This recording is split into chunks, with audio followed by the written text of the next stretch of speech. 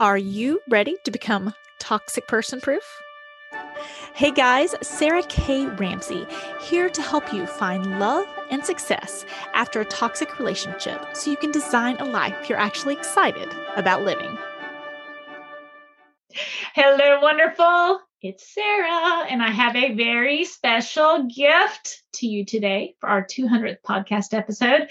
And it is that my husband, Ben, has agreed to do a podcast episode with me. And I know I am excited. Yeah, this is great. Thanks for having me. So we went back and forth on what we wanted to talk about, what we were going to say, and we decided to kind of just go silly with it.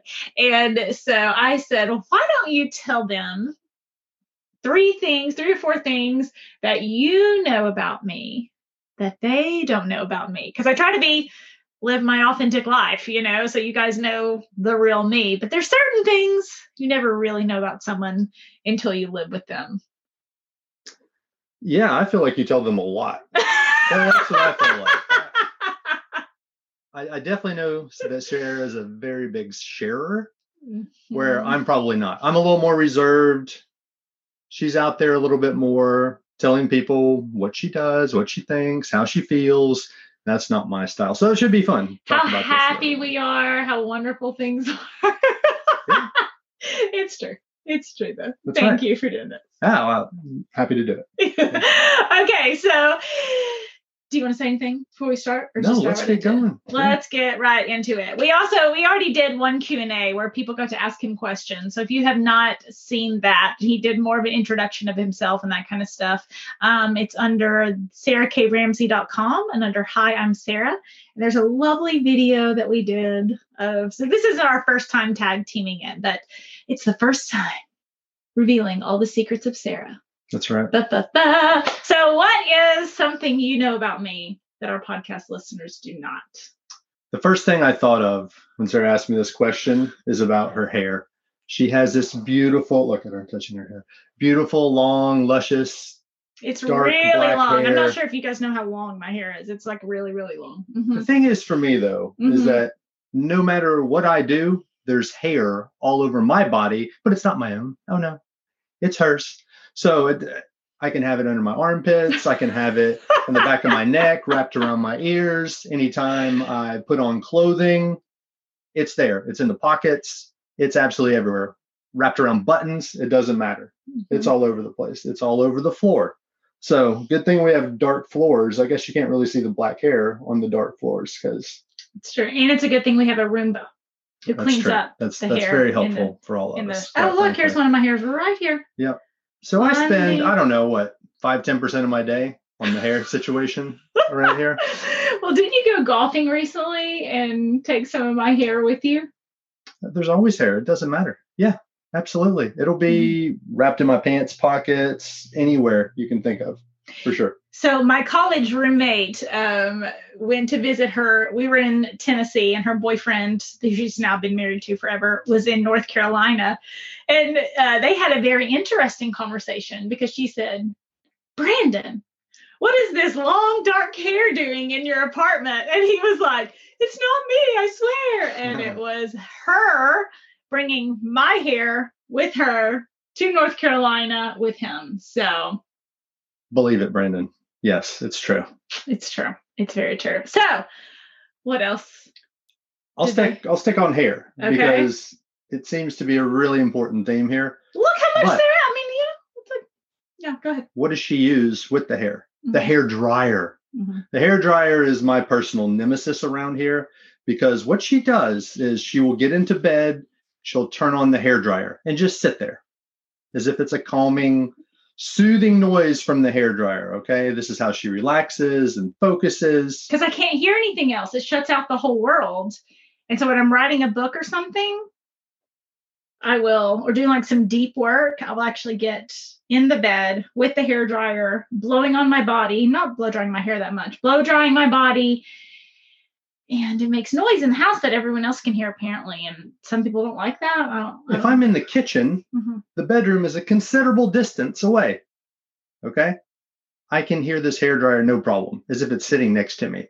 It just permeates through our house. We got a little bit of an open concept home, mind you, but the hairdryer is always on all the time.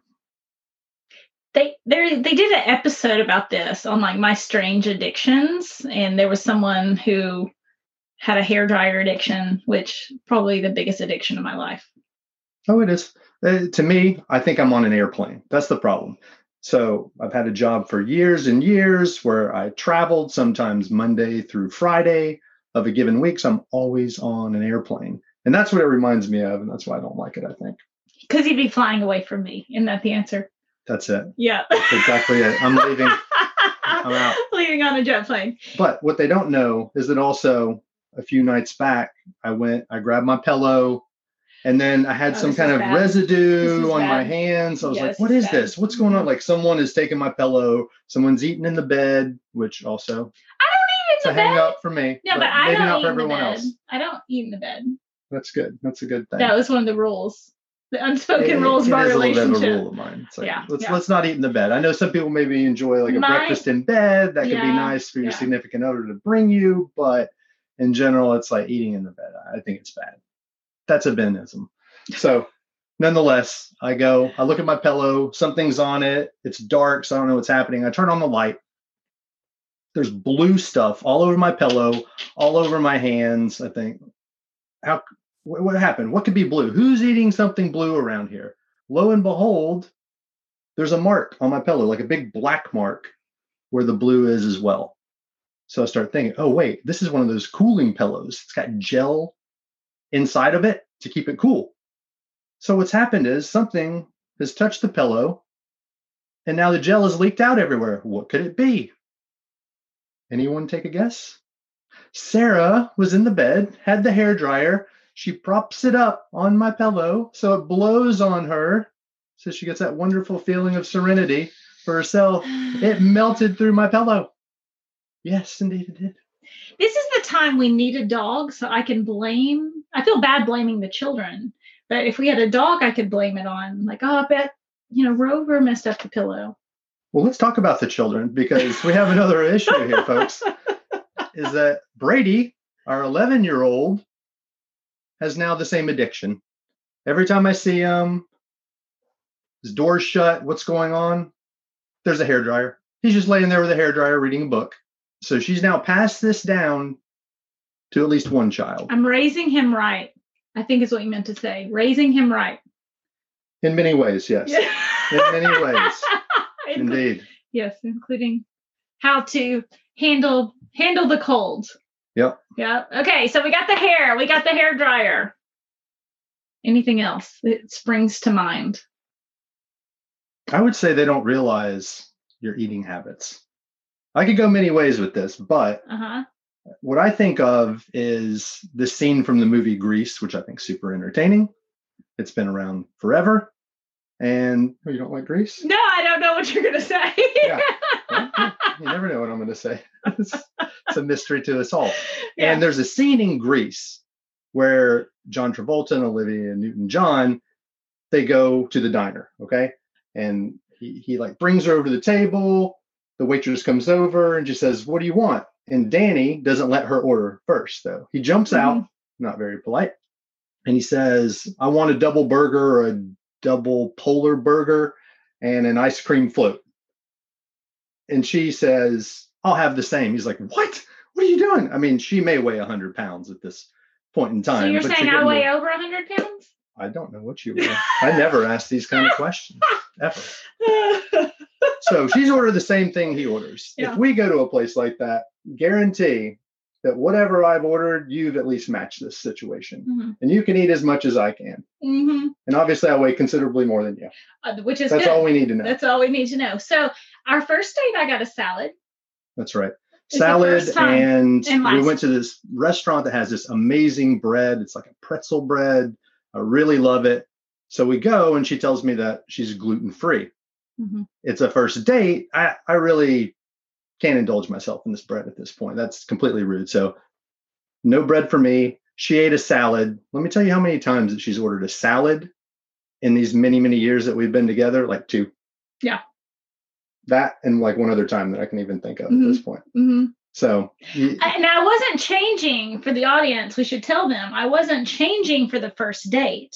What happens is I've gone gluten-free 40 times since then in our relationship. That's true. And I'll say, oh, I'm gluten-free this week. And then I, fall off the bandwagon within 2 days. So it wasn't that I was trying to change myself, but that I got a salad because I was embarrassed.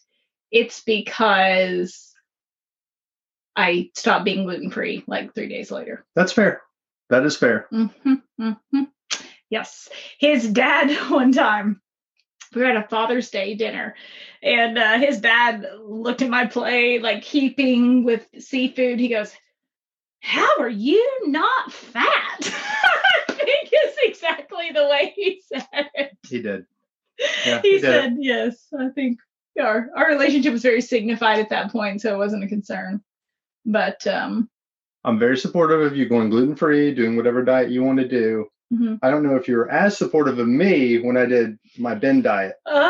So he ate really healthy. And girls, I know you're going to feel this with me. So we're so comfortable around each other. I feel like he really knows me. And then all of a sudden he changed his diet. Yes. And so he would get the salad. And girls, who wants to eat a hamburger and French fries in front of their significant other eating a salad? No one is the answer. No one wants to do that. And he was like, what does it matter? You get what you want. I get what I want. And I'm like, I can't enjoy a hamburger. Well, it was fried chicken and mashed potatoes. That's what it was. Oh, okay. Yeah. Remember the Aubrey situation? Oh, no.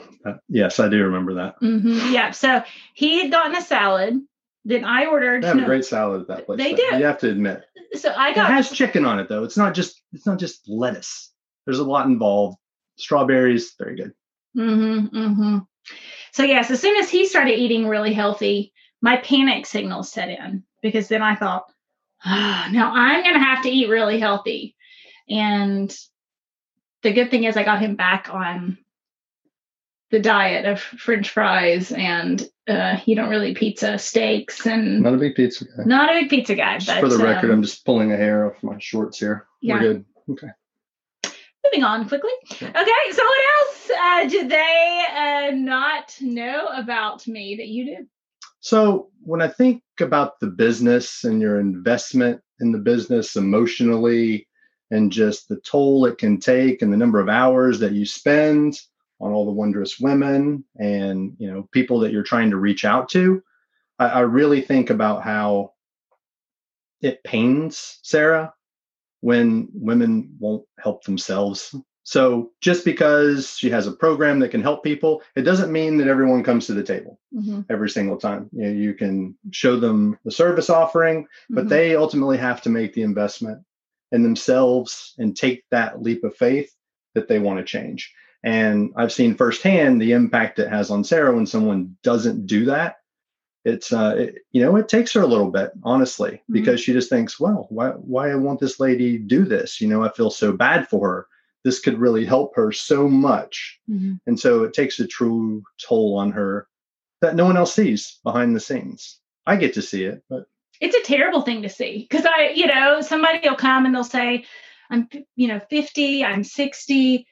My kids aren't talking to me. There's this whole terrible situation. I've been in 3 toxic relationships and it's just terrible and everything's terrible. And I'm like, awesome. Do you want me to help you? And they're like, I don't know. I don't really know if I want help. And I'm like, what? Or I posted a picture of us being we were at a wedding this weekend, and I posted a picture, and there was a woman, and she said, you're blessed in a way some of us aren't. And I hear that. It's like, oh, you've got a great life. You've got this, you've got that. And it's like, did you think it just magically showed up? Because it is the hours and the sacrifices and the tough choices and the getting past my own fear and not getting stuck that has helped us create this life, the vulnerability, the doing everything I can to have not brought a swarm of past baggage into our relationship. And It's always interesting. Oh, you're just blessed. Oh, you're lucky. And it's like, makes me very mad. It makes me upset because I think, no, I made different choices, and I'm very honest about what choices those were. And I'm here. Here's the path. Why don't you follow it? And it's hard to see women give up on their own lives. It's very hard. Nothing's luck. That's the way I always see it. You have to take action on things. You've got to be deliberate in the things that you want to change in your life, truly. So anyway, I get to see that behind the scenes. I thought it'd be good just for everyone to know that does happen. Yeah, I get really upset. Yeah. I really do. I have to have a whole reset. Because it's heartbreaking to see someone who could have an amazing life and they kind of go back to their sadness or go back to things. Right. Well, I'll thank you on camera, because I certainly, when I started this endeavor, there were very few people who were like, oh, you're going to be a professional life coach. That seems like it's going to work. It's kind of like saying you're going to be a professional athlete or a professional musician or a rock star, and people are a professional YouTuber, and people are kind of like, oh, okay, is that real life? Is that, but as I was starting this and going through the growth struggles that always come with starting something new, you were always supportive and always believed that it would work out. So you've helped change these women's lives too. Well, that's good news. No, I have. I've always believed in Sarah and where she was going with this, and certainly want to be a supportive partner in any and every way I can. So, which is why you came on the podcast. That's right. Happy to be part of this 200th podcast episode. I know. Right. I was like, my 200th episode's coming up. What should I do? And I was like, I want you. So you're my favorite guest so far. Thank you. Well, thank you guys for coming on. I hope you've enjoyed today. For more from Ben and I, where we answered questions about finding good partners, nice guys, how we manage our relationship a little more.